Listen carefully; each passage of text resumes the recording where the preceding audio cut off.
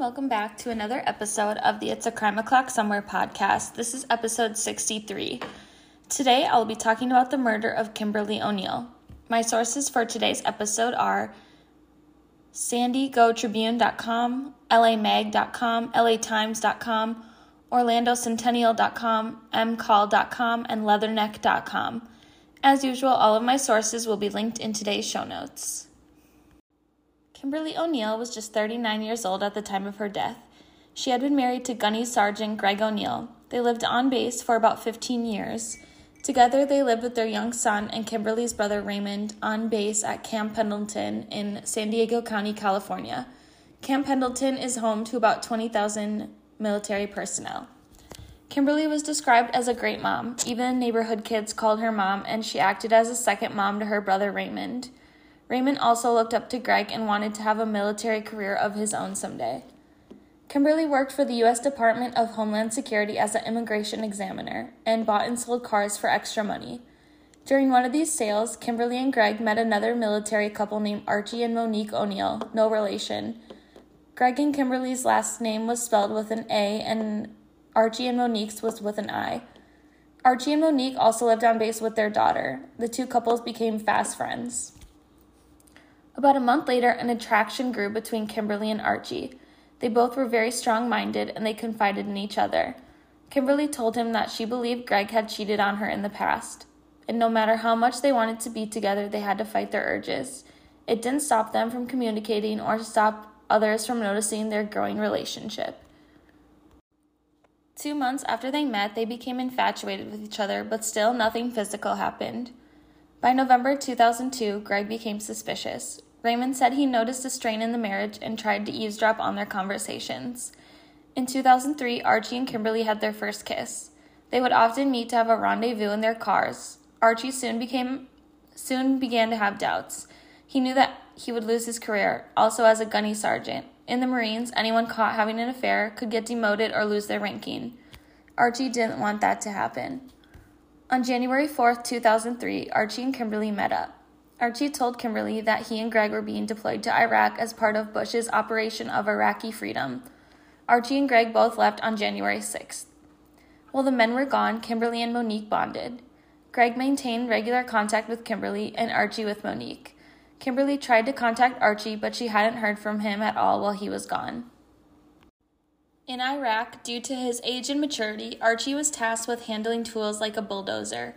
He was to bury thousands of Iraqi soldiers, and it took a toll on him. He had been to Iraq before, too, back when it was really bad.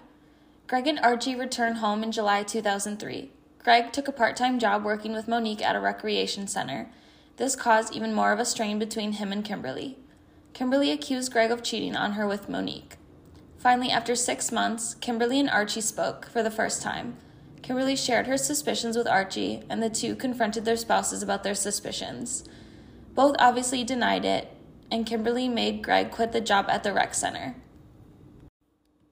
She found out that Greg had been over there and and she was devastated because they were supposed to be friends. Kimberly did continue her affair with Archie. Archie came back from Iraq. You could totally tell this dude was someone there. In September 2003, Kimberly's sister June came to visit her.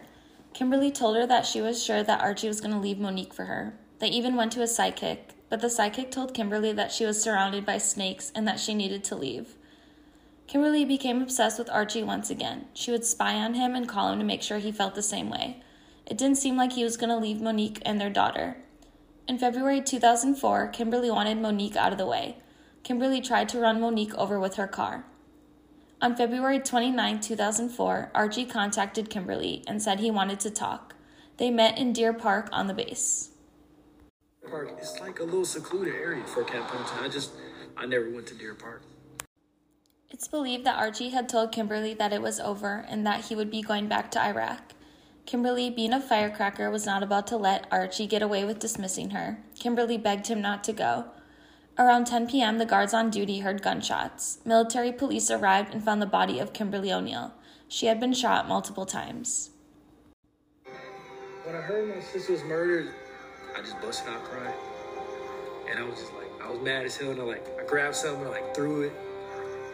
At the time, it was real tough, because I was like, she got shot. Like, who was shooting my sister? It was like somebody was studying punching me to my stomach. Special Agent Gregory Reed with NCIS called Greg in for an interview. Greg had been the one who reported his wife missing. Greg told S.A. Reed that he had been home all night with their daughter. Greg was asked about his relationship with Kimberly. He said they had been having issues but were working through it. S.A. Reed asked Greg when they had last had sex. The lab was able to tell the police that Kimberly had sex right before she died. During the interview, witnesses told the police that they had seen Kimberly with a muscular black male named Archie, who was also a Marine. Greg was able to tell the police that it was Archie O'Neill. S.A. Reed went to speak with Archie's wife, Monique, who said that Archie was halfway to Iraq by now. Monique also told him that Kimberly had tried to run her over just a couple days earlier. In March 2004, S.A. Reed flew to Kuwait, which was a stop on the way to Iraq, to interview Archie. She's a gunnery sergeant in the Marine Corps. And I'm a Marine, and we're taught not to show emotion, especially in the middle of a war. Archie was informed about Kimberly's death, but he showed very little emotion. He was also confronted about their affair. Archie did confess to seeing Kimberly the day she died. He said they had sex and he went home to take a bath because he felt dirty. The next day, Archie showed up late for a follow-up interview. Archie confessed that he had broken up with Kimberly that night. He said he was having headaches. He went to the bathroom, and when he came back, Kimberly threatened to kill his wife and son. He then shot her and ran into the woods when he heard a car coming. Archie was asked about the gun he used, an HK-45. He said he stored the weapon in his bag and took it with him to Kuwait. Archie O'Neill was charged with premeditated first-degree murder. In the military, a conviction means either a life sentence or the death penalty. Archie's defense claimed that he suffered from PTSD. Experts also testified that Archie preserved all threats the same way as he did when Kimberly threatened his family. Archie was sentenced to life without the possibility of parole. Raymond joined the Army and said he misses his sister so much. This case is so sad. While I do believe Archie probably was suffering from PTSD, it doesn't give him the right to kill Kimberly. I don't think Kimberly threatened to kill his family, but maybe she did yell at Archie, who was suffering from headaches and saw her as an enemy. Kimberly died a horrific death at the hands of someone she loved and thought loved her as well. My book recommendation is With Friends Like These by Jennifer Lynn Alvarez. Summary. Here the surf is deadly, the fog is murky, and the people are hiding dangerous secrets. Mistake number 1. Fun-loving Jake tells his girlfriend Jessica that they have to go to Tegan's end-of-year summer party in their tiny California beach town. Jessica doesn't like parties, and she doesn't like Tegan, who has an obvious obsessive crush on Jake, but she agrees to go to make Jake happy. Mistake number 2. Something awful happens at the party. Something so embarrassing that Jessica doesn't know if she can ever get over it, and Jake will do whatever it takes to earn her forgiveness. And now a girl is missing, everyone is a suspect, and Jake seems to have a lot to hide. When a body is discovered at the beach, friends start turning on friends, and lies start piling up on lies. What happened could destroy their lives. Keep your friends close and your enemies closer. Mistake number 3. This book was very interesting. A girl goes missing, another one has a massive crush on another girl's boyfriend, and the boyfriend is hiding secrets. I give this book a 7 out of 10. I'd love to know what you think about this week's case. Please subscribe to my blog, follow me on Instagram and Twitter, buy me a coffee, leave me a 5-star rating and review, and I'll be back next week with an all-new case and book recommendation. And remember, it's crime o'clock somewhere.